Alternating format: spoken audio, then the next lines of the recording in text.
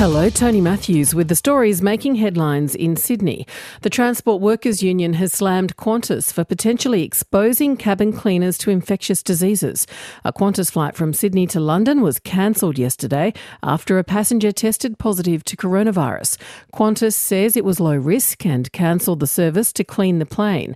But TWU Assistant National Secretary Nick McIntosh says cleaners weren't given adequate protection. Cabin cleaners were forced to handle wet tissues, soiled nappies, used passenger face masks and clean vomit and blood without adequate personal protective equipment.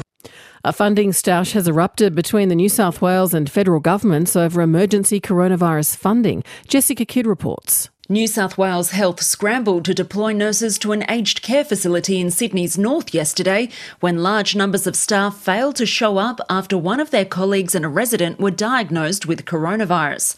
Health Minister Brad Hazzard asked Federal Health Minister Greg Hunt for emergency funding to cover the cost of the nursing staff, but was told he'd have to go through the Independent Hospital Pricing Authority.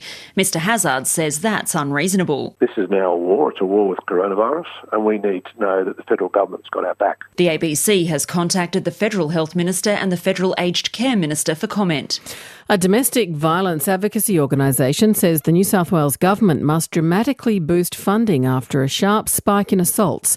New figures show reports of domestic assault have soared by almost 80% in some rural areas and by 50% in parts of Sydney. Women's Safety New South Wales says the state government must loosen the purse strings as reports of domestic violence rise. And Sydney Water is urging people not to flush toilet paper substitutes into the sewer. The warning comes after a run on toilet paper due to the coronavirus outbreak. It says wet wipes and facial tissues are not suitable for flushing and can cause damage and blockages, which are expensive to fix.